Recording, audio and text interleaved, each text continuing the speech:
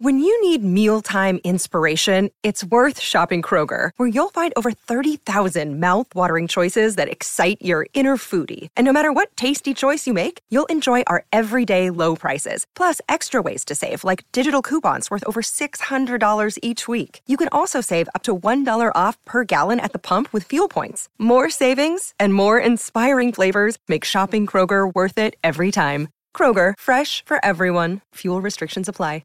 This podcast episode is brought to you by Coors Light.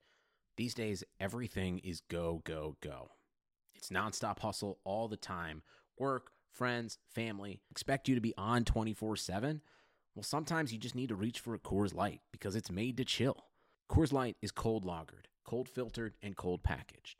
It's as crisp and refreshing as the Colorado Rockies. It is literally made to chill. Coors Light is the one I choose when I need to unwind. So when you want to hit reset, reach for the beer that's made to chill. Get Coors Light in the new look delivered straight to your door with Drizzly or Instacart. Celebrate responsibly. Coors Brewing Company, Golden, Colorado. Our homes today are like little cities full of different interneting boroughs, like the entertainment district in the living room or the virtual fitness center in the garage. And Xfinity Internet keeps it all running smoothly with reliable speed to power all your devices at once. You get coverage around town, from the financial district home office to the spa. Xfinity Internet keeps your little city humming with reliable speed and coverage. Now that's simple, easy, awesome. Find great offers and value today from Xfinity. Go online or call 1-800-XFINITY to learn more. Restrictions apply.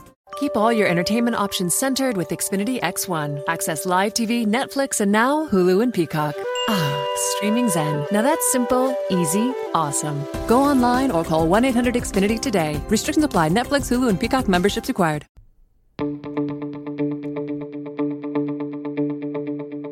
This is the Cubs-related podcast presented by CubsInsider.com. My name is Corey. I am joined, as always, by Brendan. And we are coming to you on a Sunday evening after watching the Cubs get swept at the hands of their rival St. Louis Cardinals at Busch Stadium.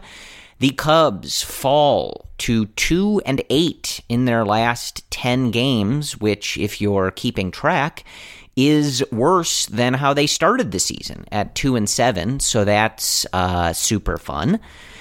So we will talk about those three games. We'll break those down real quickly. I'm assuming that most of you guys, much like Brendan and I, don't need to relive a hearty recap of this three-game series, but we'll cover the news and notes and what was important in these three games. We're going to talk about the offensive inconsistencies, talk about some bullpen rumblings going around. Pedro Strop pitching in his third rehab appearance for the Iowa Cubs, so he is likely nearing a return to the Cubs bullpen when they get back to Wrigley Field on Monday.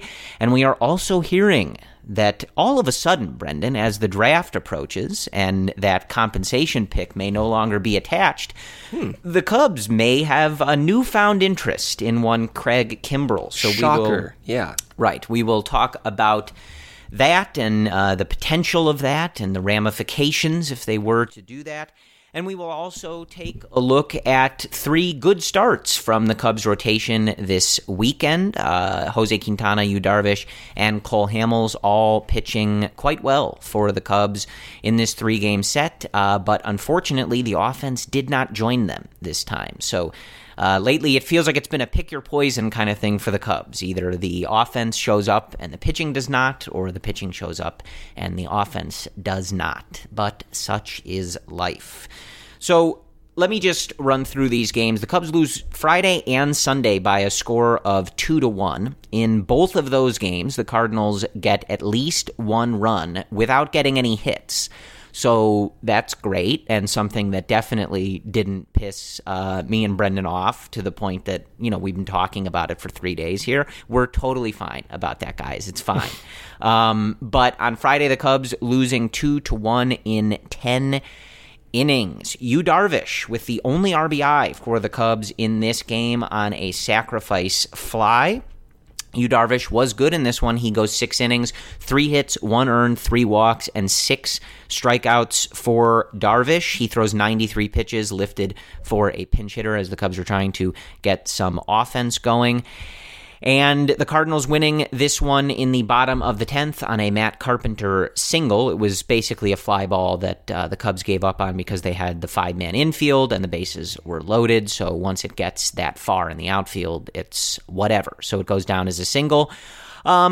We could probably talk about the umpiring in this particular game. It could be a robo-umps or whatever, human element discussion if we wanted to, but when you get swept at the hands of the Cardinals, it just sort of feels disingenuous to spend that much time on the umpires. But I will say, decidedly, Brendan, and I didn't run this by you, but I assume you support this.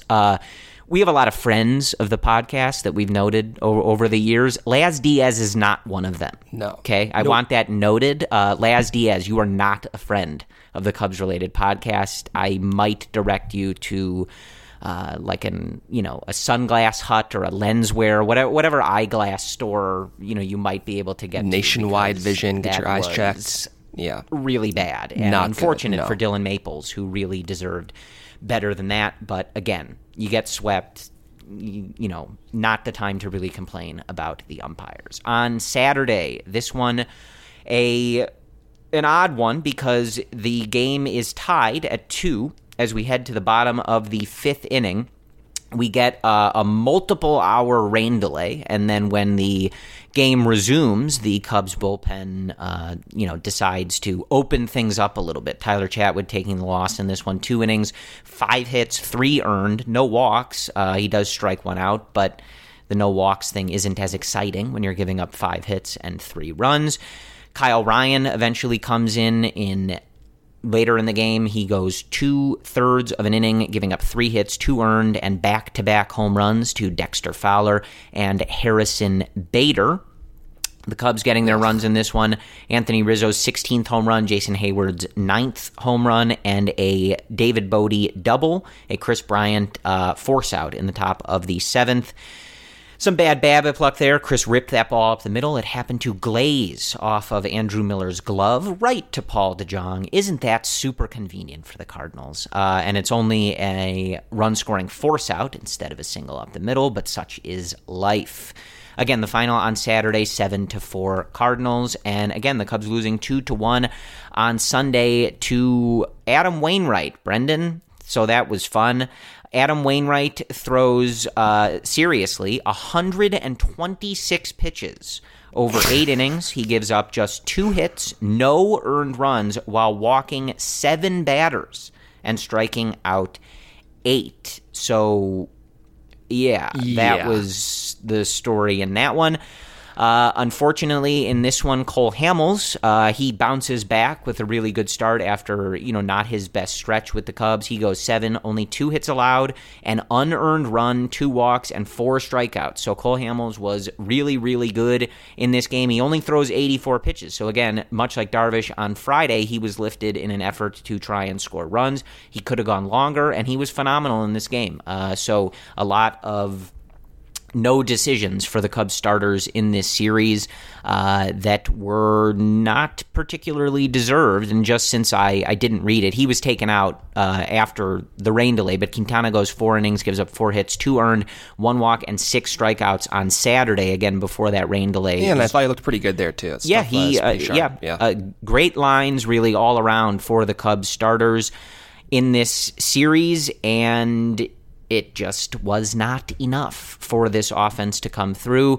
So, again, the Cardinals winning 2-1 on Sunday. The Cubs trying to rally in the top of the 9th when they trailed 2-0, but they would not be able to push across the tying run. So they do get swept, Brendan.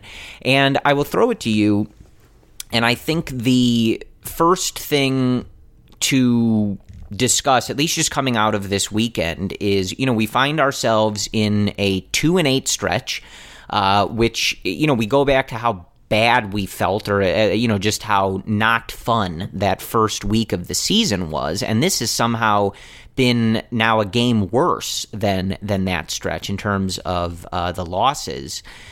But this weekend, unlike some of the other ones that we saw, really the issue was offensive consistency. The hitting with runners in scoring position issue continues to plague the Cubs. I'm looking here on Friday. They go 0 for 8 with runners in scoring position, 1 for 4 on Saturday, and that one hit did not bring in a run. That was the Descalso bunt that goes for a single past Andrew Miller, but it doesn't bring in a run. And then on Sunday, they go 0 for 4. So just a big mess with runners in scoring position. And an overall frustrating weekend for the offense. And I think particularly for me, Brendan, you can't have that type of performance against Adam Wainwright. Adam Wainwright, at this stage of his career, going 8 innings against you, and you getting 7 walks, but not being able to push anything across the plate, and letting him work out of jams over 120 pitches, Brendan. Like, that is particularly frustrating. Yeah, look, the series was frustrating as a whole. I mean, I'm there watching the game, and, we're all talking about the same problems that we've been talking about for 3 years now. And the main issue that I think we come back to is this runners in scoring position phenomenon. Like, why on earth over the past 3 years can the Cubs seemingly not put up base hits when there's runners on second or third? And yeah, I'm with everyone else. That is frustrating. There are good things that continue to happen for this team recently. And just to get beyond that, the Cubs still have one of the best offenses in Major League Baseball. You exclude the pitching slot, and their overall WOBA is 351. They're batting 264, and you're right on par with the Dodgers. And the only other better team in Major League Baseball than the Cubs and Dodgers is the Minnesota Twins offensively. So there's a lot to be happy about and stoked about for the future, but there are going to come times, like we just saw in St. Louis, when they can't put it together. And the fact that this team has been so good offensively the entire year doesn't exclude the fact that these inconsistent stretches are problematic. And I think at some point, this being the third year, you have to ask yourself, what is going on here? Why does this team go through these inconsistent bouts? You've had 3 hitting coaches. The Cubs have really forced upon themselves opportunistic hitting and replaced the situational hitting word that we've heard so frequently. So they've made it more of a point of emphasis to address this. And we just don't see it at times, and I don't think I have a good answer for that. I do think, in part, one of the reasons why we saw this inconsistency recently was because they have a lack of depth. And so Javi Baez clearly is struggling with that ankle injury. Mm-hmm. Chris Bryant went down after the collision, missed a few games, came back. They have maybe a depth issue right now. Descalso has looked continuously like garbage.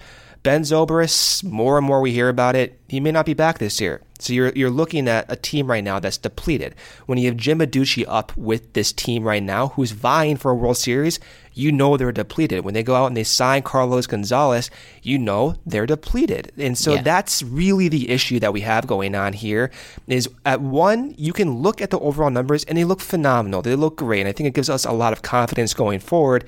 On the other hand, you watch the performance they just had this week, and it does make you question whether or not you can expect this going forward. Where I am at, I'm sort of in the middle in between being very confident and, being a little concerned. And it kind of leads off our last episode where we talked about the outfield depth and the consequences of not having that depth.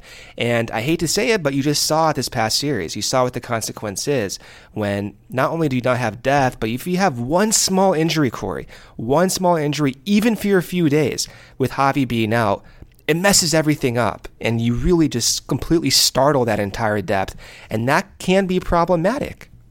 Yeah, and I'm with you. I think that we need to be careful not to throw an entire body of work that this offense has done so far this season in the garbage because they're in a bad stretch or have a bad series. Like, that's going to happen. But, as we've gone over, you do have several guys in this lineup putting up big-time numbers. They're hitting home runs at a better pace. And yes, so is the rest of the league, but okay, fine. Like, but so are the Cubs. Like, they could not be going with the rest of the league. So you're glad that they are doing that as well. But I'm with you, and it's a tough spot for, admittedly, like for the front office and for, you know, the overall roster construction group. But I do agree with you that I think that a lot of this can be not necessarily explained away, but it really is informed by the little injuries and the lack of depth. And I know that in a lot of these situations, right, like you can look at Descalso, you can look at Rizzo with the back, you can look at Bryant and Hayward after the collision in the outfield, you can look at Baez with this heel thing that's been lingering since that series in Washington. Like, it's tough. You don't want to put a guy on the 10-day DL if he's only going to miss a game or if he's fine, or, you know, if you know, like we saw with Javi, they put him at third in some of these games. It doesn't bother him as much, and then you can still hopefully get his bat involved in the game. It's a tough decision on some of these moves. But when you look at this season, it's difficult to deny, Brendan, that they have seemingly been playing a man down or multiple men down. The entire year. Entire year.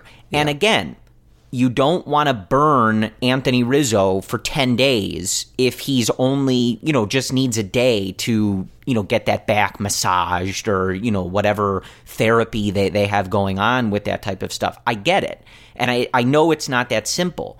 But when you are constantly playing with a shortened bench, I mean, how many games have we seen this year, guys? Where it's like every week, I feel like someone goes down and you have this issue. What was it, Saturday's game? Like, Javi's in his hoodie, right? When opportunities are coming up, you're thinking, okay, well, if he's available, maybe he should pinch hit here. Like, how many games have we seen like that? And it's not, you know, it's not just Javi. Obviously, I just went through that list of where they're active and on the bench, but they're unavailable. And again, it's tough. I get it. But it does seem to be actively hurting the team that you have the 8 guys you're putting in the lineup, you know, unless we're talking about that series in Houston when you have 9. You know, you have those 8 guys in the lineup, and everybody on your bench is not really available to do anything. So it puts Joe in a bit of a box in a lot of these games, and it puts pressure on the guys that are in the lineup that, you know, you have to be performing. And I agree with you, Brendan. This is not a knock on some of these guys in particular, but they need to have better depth than Mark. You can't have Jim Zagunis, Adducci up with this team right now. I'm sorry, you just can't have that happen. I agree with you, and it's also part of it is like we know from other situations, like Mark Zagunis barely played. He barely got in there, and then you're asking him, you know, a couple times a week basically to perform in clutch spots coming off the bench in a pinch hit role. Like, that's a really tough assignment for some of these guys. So it's sort of just like a no-win proposition. And I think that they're trying to solve some of that. We saw them pick up Carlos Gonzalez, you may remember from the Rockies, the majority of his time. And, you know, I think that they're clearly trying to solve that issue. But, you know, between not having a deep bench in the sense that, you know, you're bringing up guys with tons of major league experience or success, things like that, and constantly playing a man down, I think it's showing. I think that is definitely a point of influence for when you have inconsistent performances like we saw in St. Louis. Because, you know, again, I'm with you. Like, I think on the whole, like, the body of work from this offense has been good. And I have not wavered in my, like, overall confidence, sentiment on the group or the team as a whole. Yeah. Like, it's a bad series in St. Louis. Like, it's not fun. It stinks. And they're in a bad stretch. Like, there's no sugarcoating it. But, you know, I as I've said before, and we've pretty much every year, Brendan, we go through stretches like this. Like, I don't get the doom and gloom. You're not gonna get it. We get pissed off, and we're a little fired up today, right? Like, this is one where Brendan's hand is hovering over the, you know, the expletive button. I'm like pressing mute every 5 seconds over here, just in case. Yeah. Just in Yeah, case. we have the FCC like closely monitoring Right, yeah. this a one. few may But, slip out. you know, again, like this team was on, they go through that 10-series stretch and play really good baseball. They beat really good teams. And it's June 2nd. Like, they're a game and a half out of first place. Like, I think some of the doom and gloom really needs to be settled down. It's a little ridiculous, if you ask me. But that doesn't mean, like, this was frustrating. And like I said, like, you get beat up, like, really beat up by Adam freaking Wainwright. I mean, he's blowing 91-mile-per-hour fastballs by people on pitch 120, Brendan. Like, that can't happen. Like, you walk 7 times. This team has certainly not had an on-base percentage problem. Like, their approach in a lot of respects is really good. They take their walks. Like, they're willing to make the pitcher work. But you just got to see more consistent results. And I do think that the depth issue, the playing a man down thing is catching up with him. But again, like, it's not an easy thing to monitor, but even just thinking about that, I mean, what is that, the last month or so, right, Brendan? Like, you've had Javi sticking on the bench, even though he's clearly, you know, having lingering issues with that heel. You had Descalso stay with that ankle injury. You had Rizzo. You had Bryant. You had Hayward. Like, that's a lot of guys. Like, you don't even realize it until you say it out loud. Yeah, They've just been like dealing with a lot of these unavailable injuries at a decent clip, and I do think that it's you know, causing some of these problems, but. As far as the runner in scoring position thing, I have no idea, man. I've looked, I've tried to, like, get a sense of it, and, like, over this recent stretch, like the last few weeks here or so, you know, their BABIP is insanely low with runners in scoring position, and that's not to say that they've only gotten unlucky. I'm definitely not saying that. There's been some bad at-bats, there's been some bad contact, but it has been a sustained low. So I think that it, you know, soon should correct to a closer to normal outcome. But it is hard not to acknowledge that it has been a persistent issue of this team for the last couple seasons.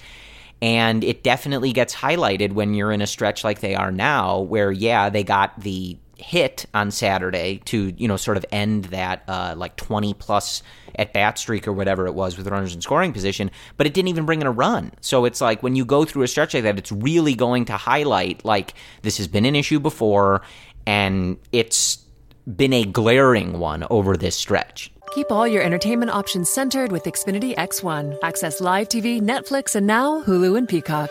Ah, streaming zen. Now that's simple, easy, awesome. Go online or call 1-800-XFINITY today. Restrictions apply. Netflix, Hulu, and Peacock memberships required. Keep all your entertainment options centered with Xfinity X1. Access live TV, Netflix, and now Hulu and Peacock.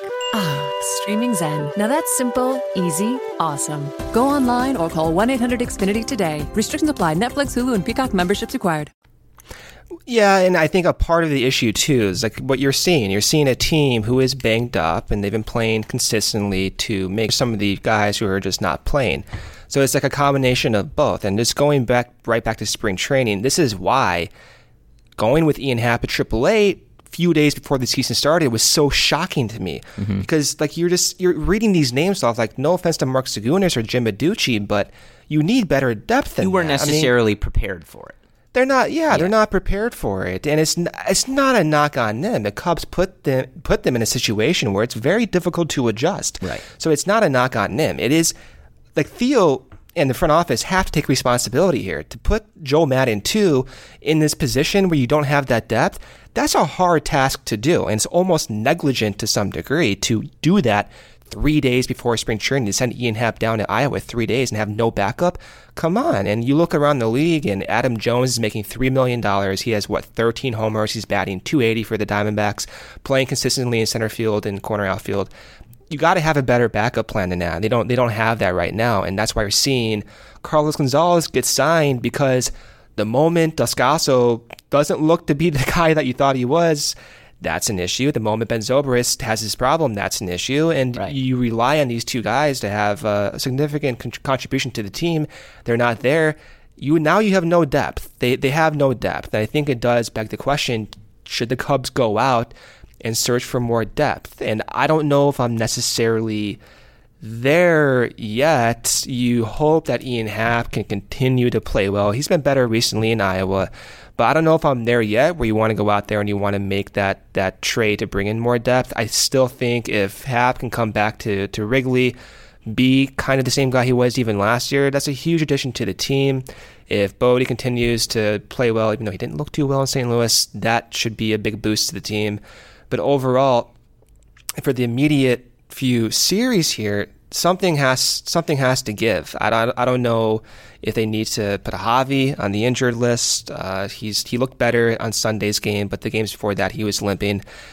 They have to do something here because it does put added pressure on these guys to play every day. Night game, day game, followed up on the road. It's no fluke that they're having these issues right now against two teams who are good. I mean, the Cardinals have not been playing well recently, but they still have a quality team. To go from Houston to St. Louis, banged up, night game to day game consistently, that's very challenging. So it's, in one sense, it's no surprise. On the other hand, the Cubs got to prep better for this. There's a reason why teams like the Dodgers and the Astros, year in, year out, by June and July, no one's behind them because they have insane depth in the Cubs right now.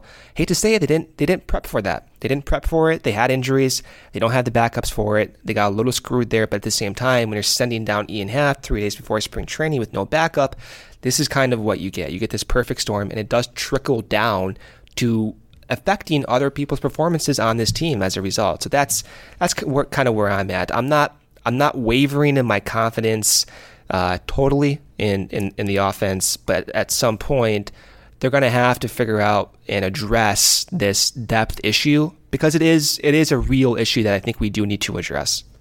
Yeah, I think we're in agreement there. And it's one of those things where that was one of the areas in the offseason when they didn't go out and spend on any of like the big name free agents. Our sentiment was like, fine, that's totally fine, but let's fill in some of these cracks, right? And like, Daniel Descalso was not the guy to do that. Like, right. I hate to say it, but and I think that what they ended up doing was one of those things where it's like, you need this to go all the way correct for this to not be something you have to readdress once the season gets going, right? Like Victor Caratini started off hot as the backup catcher, but then obviously gets hurt. And since he's come back, he hasn't been as hot, certainly, as he was like at the beginning of the season. You trade Listella, you go for Descalso. And again, like if Descalso plays like he did in 2018, if Ben Zobrist is with the team and not dealing, with this off the field situation and, potentially not coming back at all, we're, still not really sure on that. Like if those things go that way and, Victor has a solid season and he cements that backup role, gives Wilson the ability to take some time off. You have guys like Bodie, et cetera, like excel in the roles that they're given. Like, I think it could have worked, but it's just one of those things where the margin of error was you have thin. To be perfect. Yeah, you needed Descalso to be that player he was in 2018. You needed Ben Zobrist to be somewhat close to his Ben Zobrist self that he's, put up pretty consistently. Which for a 38-year-old guy, that was not a guarantee, too. I mean, right. And unfortunately now you don't even know because he's just not playing. So I think that, again, like it wasn't the absolute worst strategy coming in, but this is why we kind of belabored that point of I really wish they would have filled in some of these cracks here or, not just maybe put a Band-Aid on some of these things. If you're not going to go get Bryce Harper, right? Fine. Who cares? It's fine. But you got to go get someone take like those steps to improve the team upon last year where you can really go like, yes, we have taken a look at what happened last year with the offense. We've made a coaching change. We're going to have a philosophy change. We're going to get Chris Bryant healthy. And we've, added this depth that we're coming in with just a miles better offense. And they have been much better.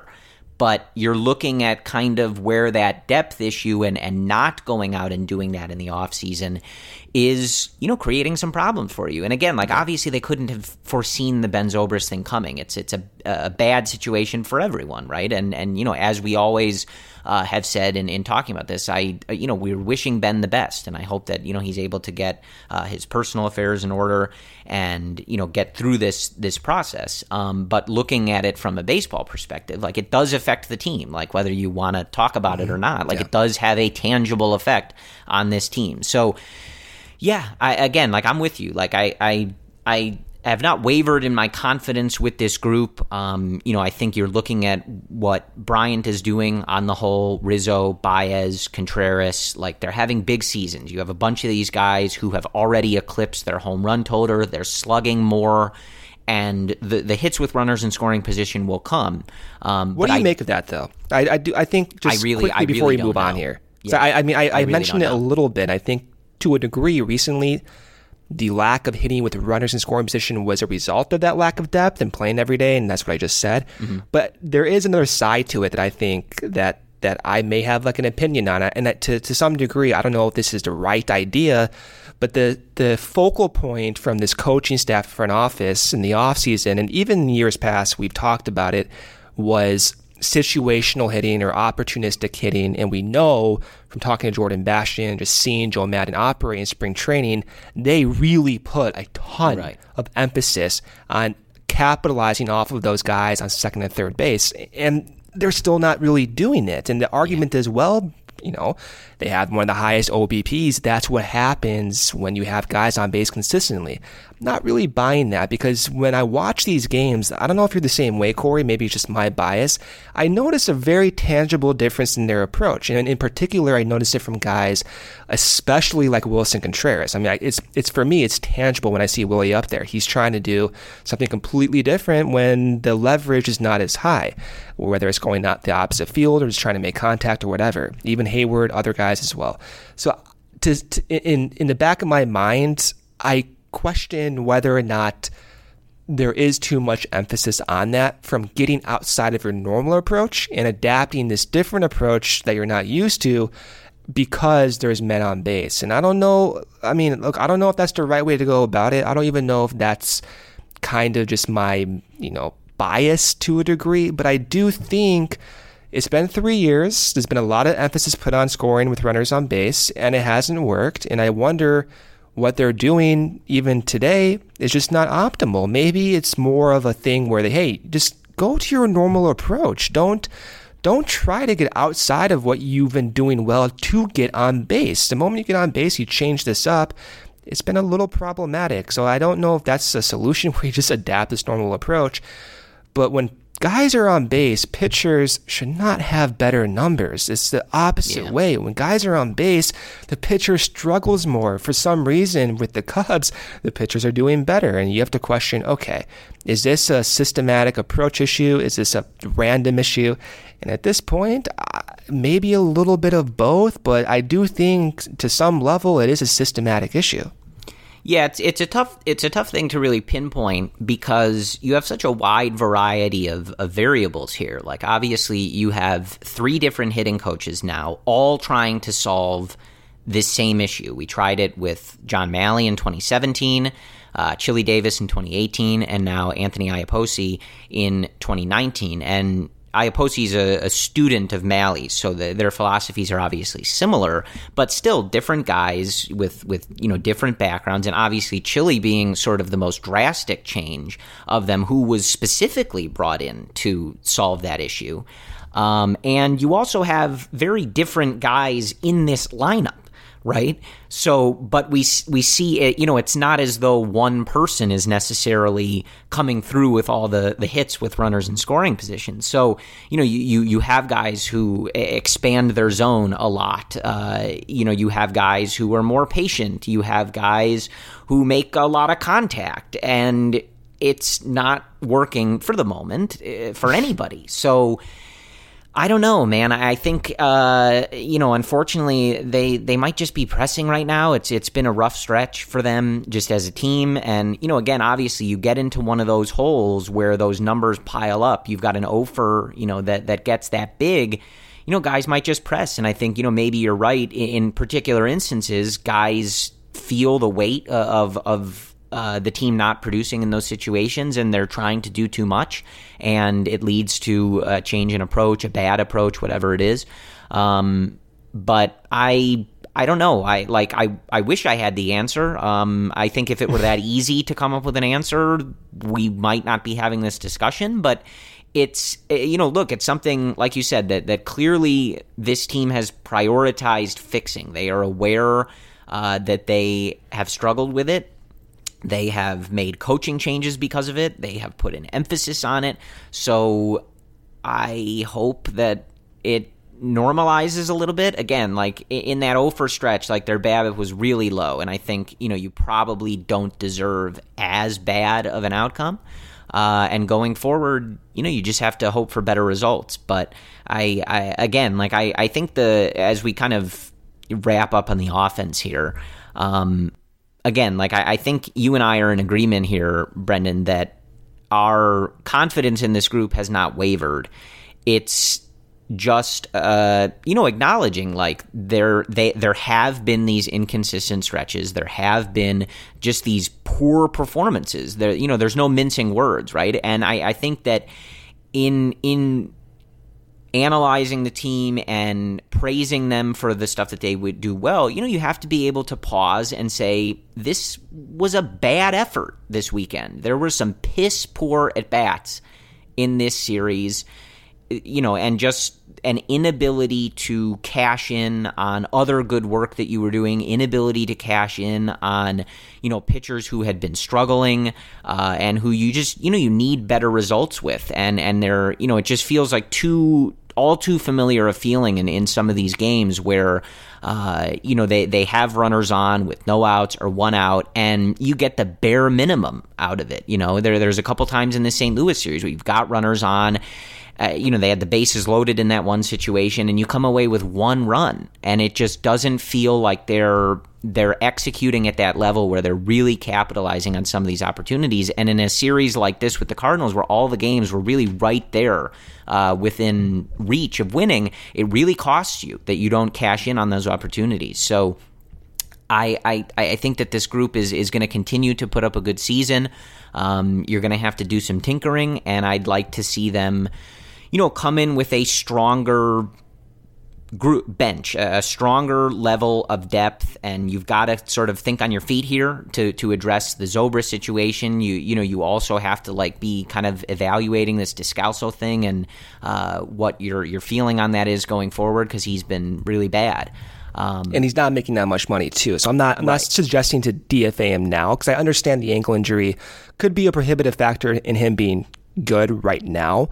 But his overall numbers, guys, this is brutal. This cannot be on your team. He's batting 200 after that he's batting 200. He's a 264 weighted on base average. He's created 40% fewer runs than just a league average player. He's not a good defender. He's aging. A lot of the things he did well last year, he's not doing right now. He can't be getting these at-bats. And the trade deadline is in, 8 weeks or so?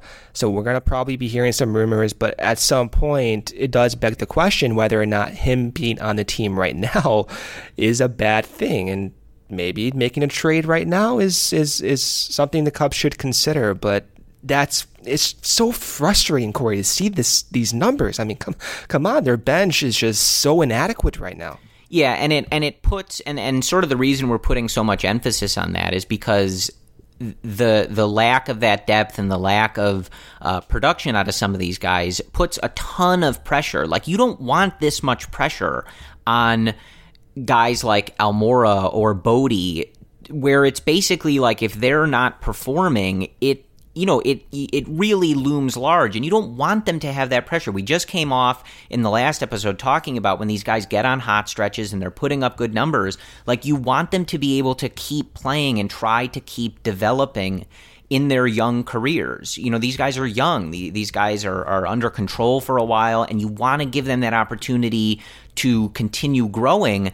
But when when Zobrist isn't there and Descalso's not performing and you have a different guy unavailable on the bench every day because of injury, it really puts a lot of pressure on these guys, which is just not how you would draw that up. You don't want the like success or failure to the offense to hinge so much on some of these guys performing at an everyday consistent level. You'd like to be able to still kind of massage their usage and help them develop in that, but it's harder to do when you have a series like this in particular against the Cardinals where, it's just sort of a lineup-wide funk that's going around. But let's go to this bullpen situation. And pretty much the situation is just that Pedro Strop, in 3 outings with Iowa, I don't believe he's given up a run.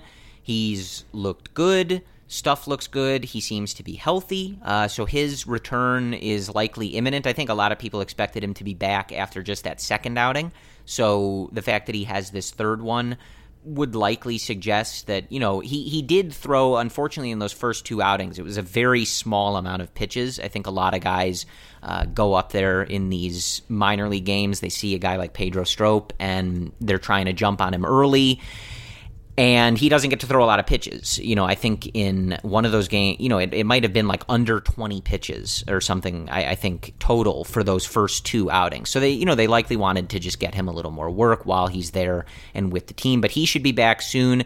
Tony Barnett starting his rehab in the minors. And you have these Craig Kimbrell rumors floating around. So I do want to get your thoughts, Brendan, on just the general state of the bullpen. We did see some good performances for them over the course of this weekend. I think on the whole, the bullpen was pretty good, save for a couple of individual performances. But as we talked about, I think the bullpen issue to me is pretty simple, and I've said this for a while now. Like, you have the makings of a good bullpen, you just need some higher leverage arms, and one of those will be Pedro Strop. As we talked about, Brandon Morrow has restarted his attempt at the rehab. Nobody's counting on that, but we'll see. It's happening, so I'm just alerting you that is happening again. So one of them would be Pedro Strop, and I think, you need at least 1 to 2 more, and then if you can have that kind of back end be Strop, Cishek, and, probably 2-ish other high leverage arms, that's a very quality group. And then you have guys like Brad Brock, Brandon Kinsler, Mike Montgomery, etc., Carl Edwards, coming in lower leverage spots, working in different areas. I think you've got the makings of a very good pen, but I think you do need to address it. So where are you on the bullpen as a whole, and what do you make of this Craig Kimbrell situation that was reported to us by Ken Rosenthal from The Athletic, that the Cubs are interested, and the fact that they are... I think he confirmed it in this article. It was a little hard to tell as he didn't directly say it, but he's heavily implying that the Cubs are not paying Ben Zobrist while he is out on the restricted list. So that does free up some money, as we kind of speculated before, if that was the case. And Ken Rosenthal seemingly suggesting that is the case. It sounds as if, even from Madden, that Zobrist not coming back will free up that money. Of course, you want Kimbrell. I think them addressing and talking to Kimbrell is something that seems obvious. But beyond Kimbrell, I'm a little frustrated how they've handled the bullpen the last 3 weeks. And you can look at examples with Kyle Ryan getting high leverage spots, but that's not where I want to direct the focus. I'm frustrated by their I don't even know what the word is. I want to say procrastination, but that's almost not the right word. I do not like how 2 guys in particular, Rowan Wick and James Norwood, are in AAA right now. You look at their numbers, they're both striking out guys in double digits per 9 innings. They both have walk rates under 3 batters per 9 innings, and they come up and they look good. Rowan Wick had 1 outing, looked pretty good. James Norwood, we've seen him a few times. He has great stuff. And I sit there and I watch guys like Brad Brock and Brandon Kinsler, and to their credit, they've had somewhat successful careers, but I watch them and they're blowing games. They look pretty bad recently. And it does beg the question, like, what are we waiting for here? Like, why? The solution seems possible if we give guys like Rowan Wick and James Norwood and some of these younger guys a bigger chance. Not saying throw them in high leverage situations, but at least give them more of a shot here. I don't know what the solution is. I don't know if getting rid of Brad Brach is the right idea, but I was discussing this with others, and it did make me realize maybe getting these guys on 1-year deals like a Brad Brach or like a Brandon Kinsler, that it's hindering the development and the opportunities for guys who could take charge of the bullpen. I think Brian Smith in particular expressed the idea that someone like Rowan Wick is a major league player, and the fact that they have gone after these 1-year guys maybe is frustrating and hindering their development. And I really see that. So I mean, my thoughts on the bullpen haven't changed. I'm with you. In 2 months, the bullpen will undoubtedly look drastically different. Once you throw Pedro Strop back in there, they're going to make a trade for another guy or 2 or 3. Craig Kimbrell, if he's acquired, of course, changes the depth and structure of the bullpen. But ultimately, I think right now, there has to be an immediate solution, Corey. I cannot watch these guys get in high leverage situations when they're not really suited for it right now. I like Kyle Ryan. I like the unorthodox release point. We've talked about it. I've written about it. But to see him go into these high leverage situations, it's not suited for his stuff. It's not suited for him right now in his stage of his career. I don't think it's fair to him.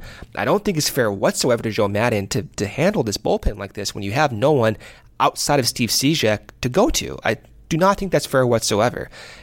So my underlying issue is that 2 guys, and maybe more, are just not getting the chances that I personally want to see. I understand why. I know it's very difficult to go out there and say, okay, well, to get these guys up, you have to go DFA someone that might be difficult to DFA, and I get that, but it goes back to even the preseason or spring training or offseason philosophy of getting these guys, trying to get the depth, but that depth is maybe hurting your depth, ironically, by stalling the development of guys who could be better than these 1-year guys. So that's where I'm at, Corey. Yeah, I'm with you. And again, I think the real key is you just have some of these guys in the wrong spot. I think you're dead on with a guy like Kyle Ryan.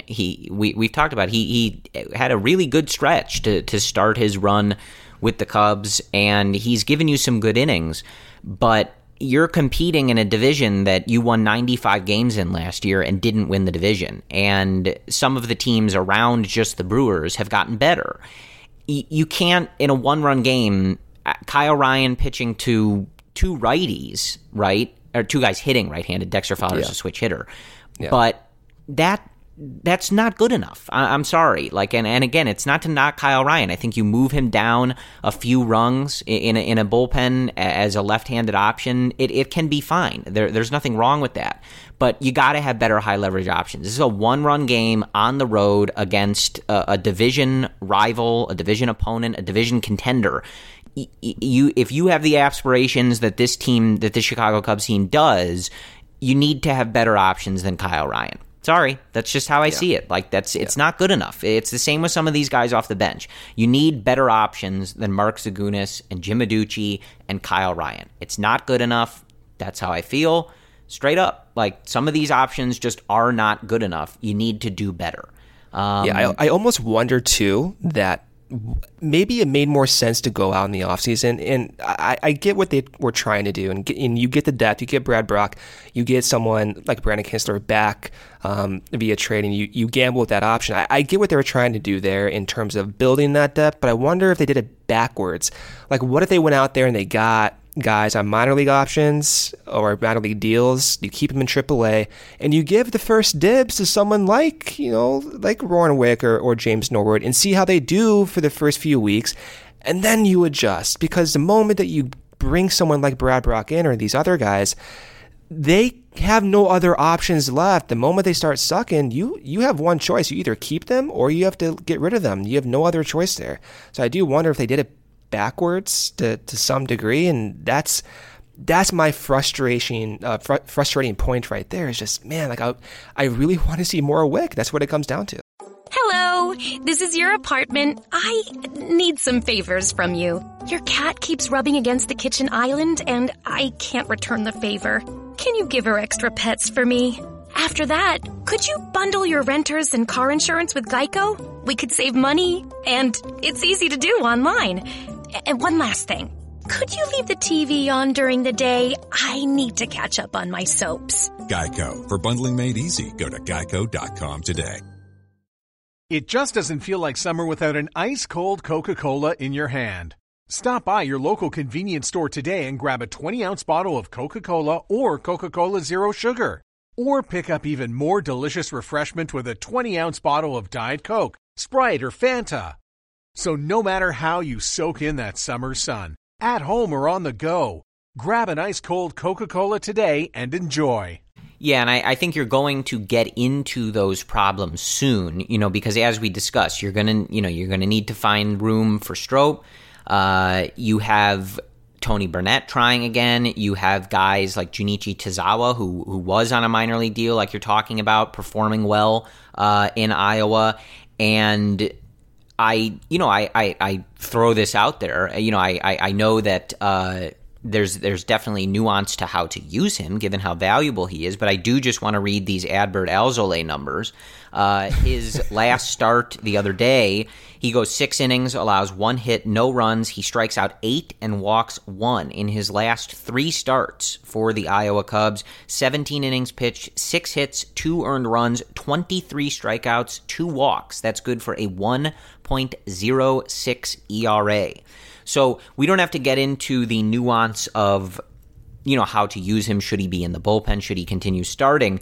But when you have your top pitching prospect performing like this, lights out baseball, wowing everybody, kind of the talk of the minor league portion of the Cubs world, it is going to kind of, get some of the, like that glaring eye emoji is what I think of when I see those numbers, where it's just like, I don't really know exactly what to do with this, but this is pretty interesting. And, as we're sort of searching for answers here. So you've got a lot of names.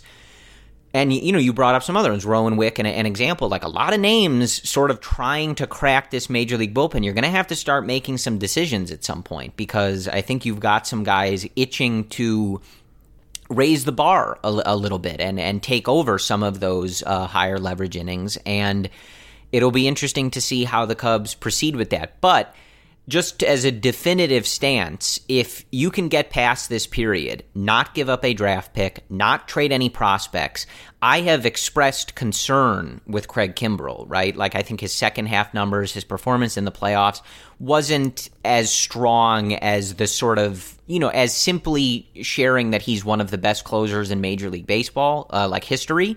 Yeah. I think that's those two things you kind of need to acknowledge separately. They can both be true. He can be one of the best relievers in Major League history while also not have looked his best last season. But you do it.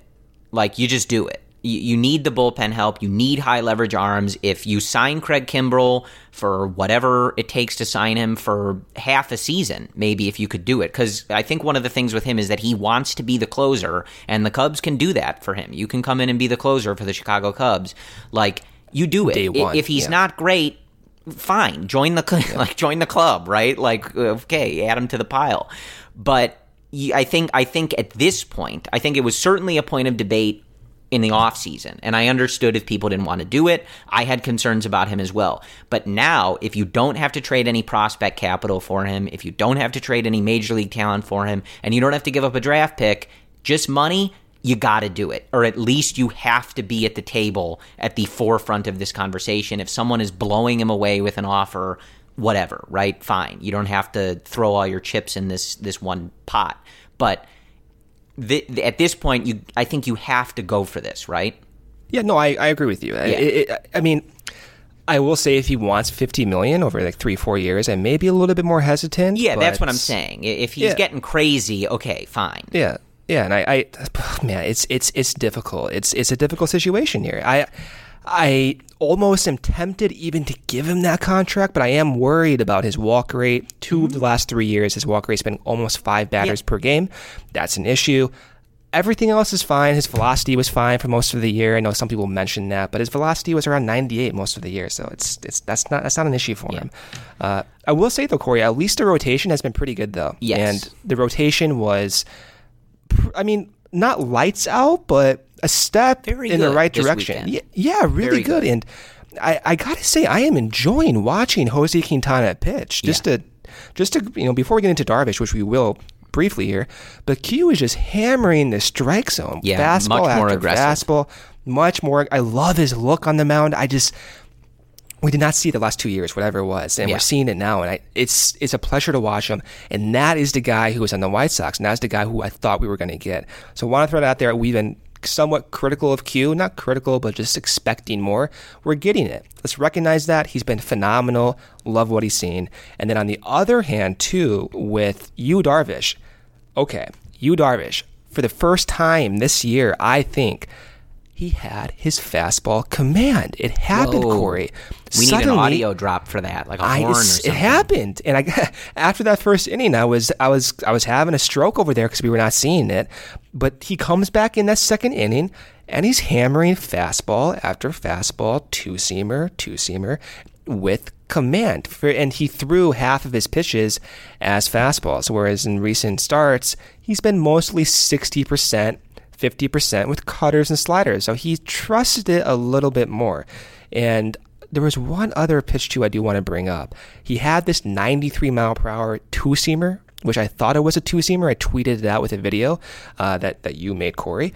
And then about 2 hours later, my phone starts to vibrate like for 2 straight minutes. And I'm out to dinner with my boss on a work event, so I'm not looking at my phone.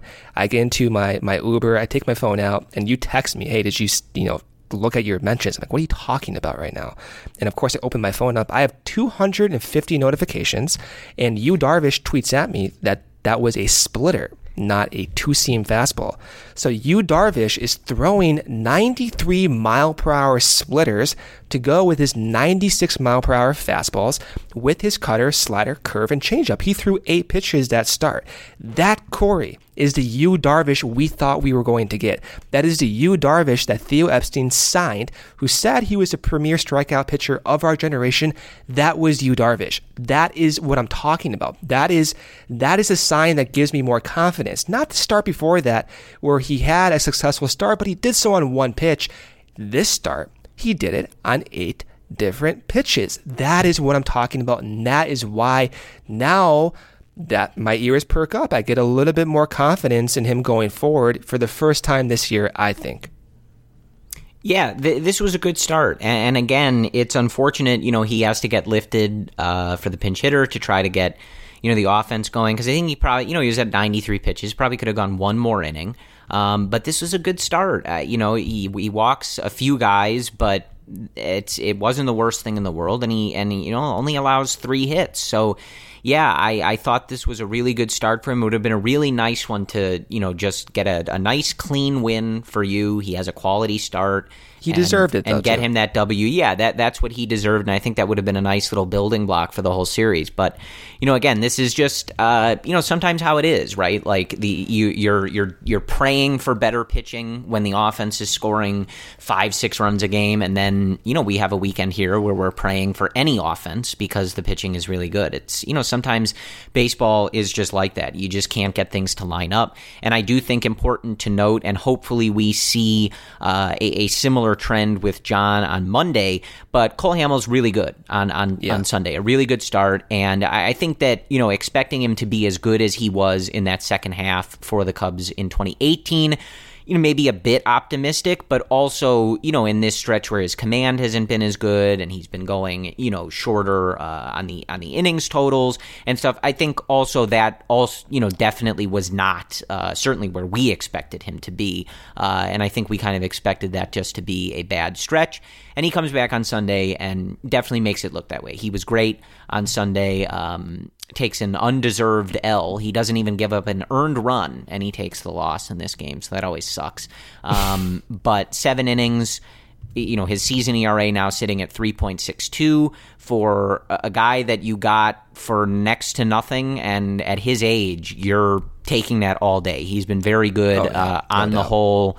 very good for the Chicago Cubs in his time here. So just nice to see him get back out there, have a really good start. And they needed him to play stopper on Sunday, and really he did. Again, the offense just doesn't make it stick, but that was good to see. So yeah, it's again, everything ebbs and flows, but good to see, kind of after a bad stretch, this trio who got to go in St. Louis, really answer the call and get back to throwing good baseball. And I think, kind of restore, I think we really haven't wavered in being pretty confident and realistic with this group throughout the whole year. But it's just nice to see after that stretch them get back out there, quickly turn it around, and shift the loud worrying to a different portion of the team for now. So that's that's always good. The entire year. It's off of their back for the moment. We can shift it somewhere else. Yeah, and then 3 weeks later we'll be doing the opposite again. Right.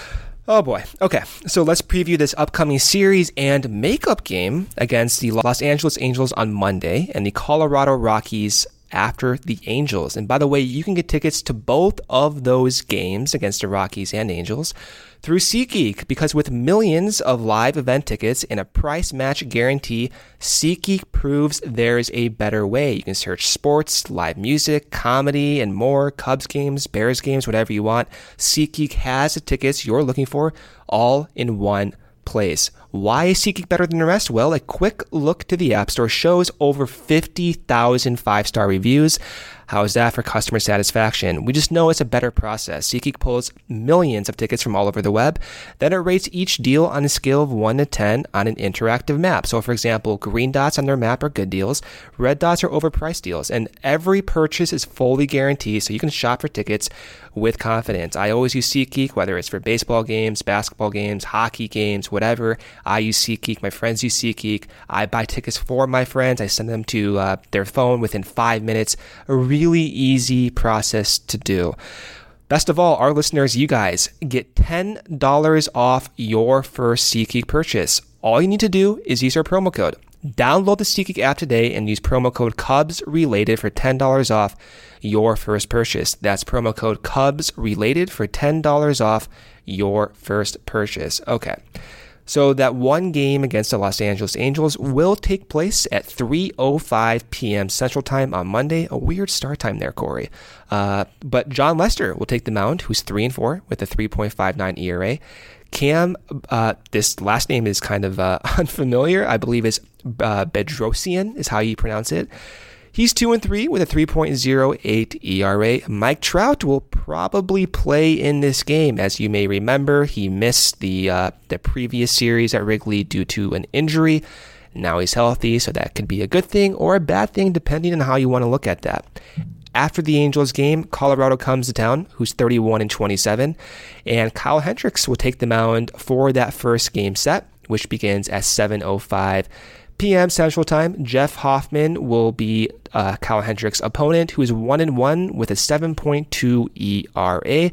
This is Hoffman's fourth start of the year, so he's not been used the entire year as a starter. And then on Wednesday, during the second game of the series, Yu Darvish will look to follow up his very impressive performance against St. Louis. Darvish has a 2-3 overall record on the year with a 5.02 ERA. He'll be facing German Marquez from Colorado, who is just having a phenomenal year. He's 6-2 at 3.48 ERA.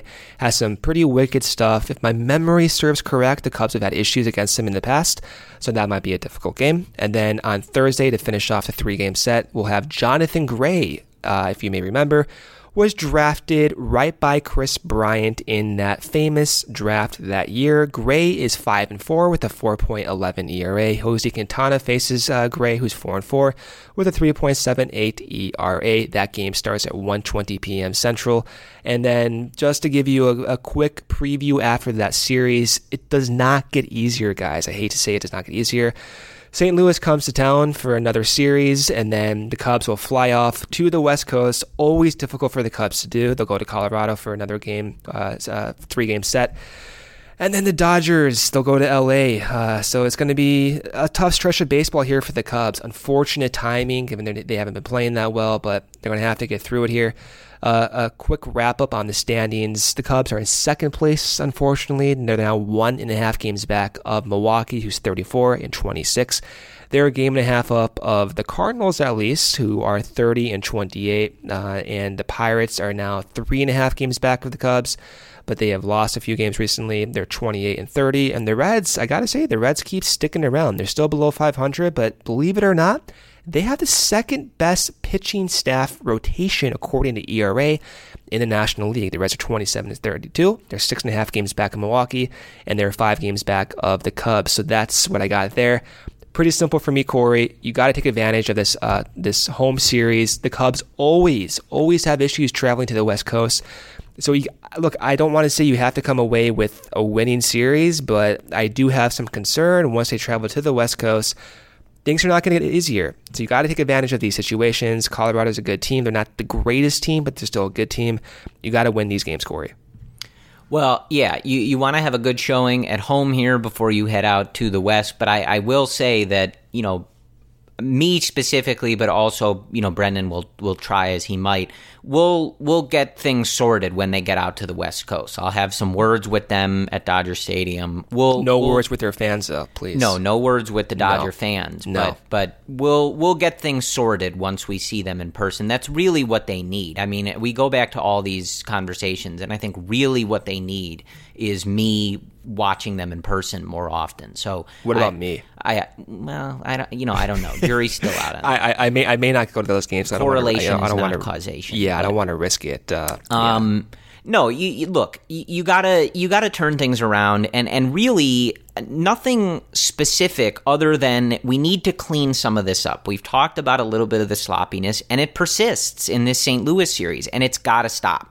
That's really the only thing that I would actually get, sort of definitive about, right? Like the starting pitching, the offense, the bullpen, things are going to be inconsistent. You're going to have great performances, bad performances. You look at the overall body of work, you look at the overall roster, and you make conclusions on that. But the one thing that I will be definitive on and say this needs to stop is some of this sloppiness and letting runs score without making the other team do anything. Again, yeah. I brought this up. But that first run on Friday scores, it's a sac fly. You get 2 walks, and you move the runners around and a sac fly. The Cardinals don't get any hits, and they lead that game 1-0. You look at the game on Sunday, and the winning run scores because Mike Montgomery picks off Colton Wong, and they can't execute the throw and tag at second base, so he gets to second, and then Matt Carpenter gets a pinch hit single. So they get the single to bring in the run, but you're putting a runner in scoring position for free. And it's happening too much. You see in this game as well, Wilson Contreras throwing a ball into center field that led to the first Cardinals run on Sunday at, Colton Wong gets a sacrifice fly that brings him in. He was only at third base because Wilson Contreras hurled the ball, 5 feet over Javi Baez's head into center field. And this isn't to put any of the focus on one player. Unfortunately enough, Brendan, this type of stuff has been spread around, which isn't great. I'm not sure where that's coming from, but it's all just to say, and you don't want to relate everything to the 2016 team. The 2016 team did win the World Series, but you don't want to always just say, well, the 2016 team did this, because that's not productive, right? But one of the hallmarks of that team, as we go through the years and we look back on that team, one of the hallmarks is going to be that team was relentless in not doing stuff like that. They were relentless about taking extra outs, taking extra bases, making these little plays, right?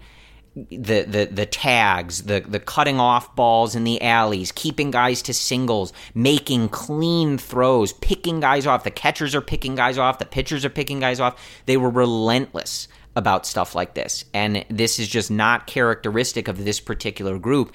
And you got to clean it up. You cannot be getting beat in one-run games by multiple runs that are only possible because you help the other offense along. It's got to stop. You got to clean that up. And if you're going to go through these stretches where the offense is inconsistent or doesn't come through with runners in scoring position, but this is the type of stuff that you can prevent. It has nothing to do with that. It's just a matter of executing clean plays. You go back to like Descalso dropping that ball in the rundown. Like that stuff can't happen. It just can't. So you got to clean that up. And as you go home, and like you said, this is a tough stretch. You're going to play some good teams. West Coast road trips are difficult for pretty much every team, and I think every sport, right? That's a thing, the West Coast trip. So the one thing you can control is cleaning that stuff up and executing the simple plays that you need to execute and just not making it any easier for your opponent. But it starts at home. Let's get Leicester, back on the right track, have a good start, follow up Hamels and kind of, putting that bad stretch behind them. Take this makeup game with the Angels, officially win that series, Brendan, that was part of that stretch. The only non-win in that 10-game stretch, the tie. And we'll retroactively call that, an 11-game, an 11 series or a 10-series winning streak. But start with that, take the series after, and, then get ready for this tough stretch. This team is still very good. Like, that has not changed. This team is very good, and I, want to see them show that in this stretch. It's a tough stretch, but they're built for it. They're ready for it, and I'd like to see them show us that. So that's really where I'm at.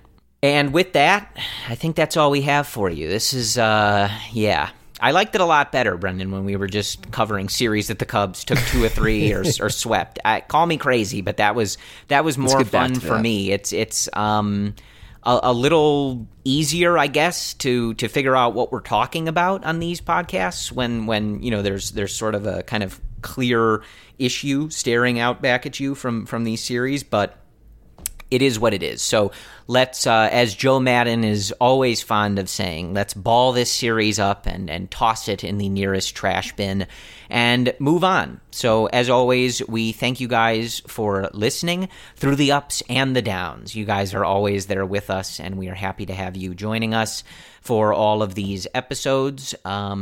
As always, you can find us on all major podcast platforms, Spotify, iTunes, Stitcher, TuneIn, iHeartRadio, Spreaker, and if we are not available on one where you like to listen to podcasts, just let us know, and we will do our best to get us on there. But we do thank you for your support and for your listenership, and as always, go Cubs. The all-new Toyota Highlander is designed to go Highlander. What's go Highlander, you ask? It means amplifying your comfort with available premium leather interior and ventilated seats. And amplifying your groove with an available booming 11-speaker JBL audio system. Or even amplifying your crew with roomy seating for up to 8. Don't just go.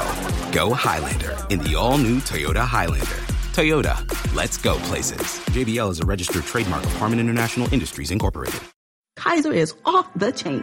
Everything is in one place for you. Your x-ray will be done there. The doctor will see you there. The labs are there for you. And then the nurses that work with you at Kaiser, they make you feel so at home. They're there to meet your needs. I would not be alive today if I had not had Kaiser Permanente. I feel really, really great knowing there's a place that I can go to make sure that I can maintain good health on a regular basis.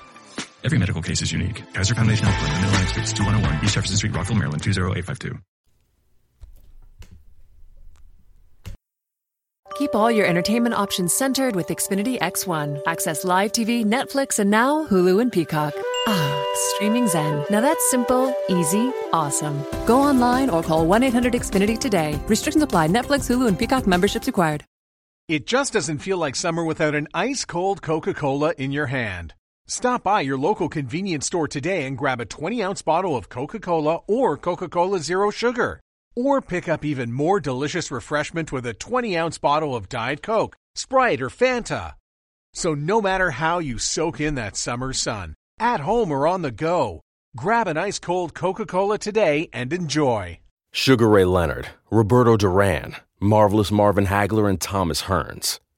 Legends, whose four-way rivalry defined one of the greatest eras in boxing history. Relive their decade of dominance in the new Showtime sports documentary, The Kings, a 4-part series premiering Sunday, June 6th, only on Showtime.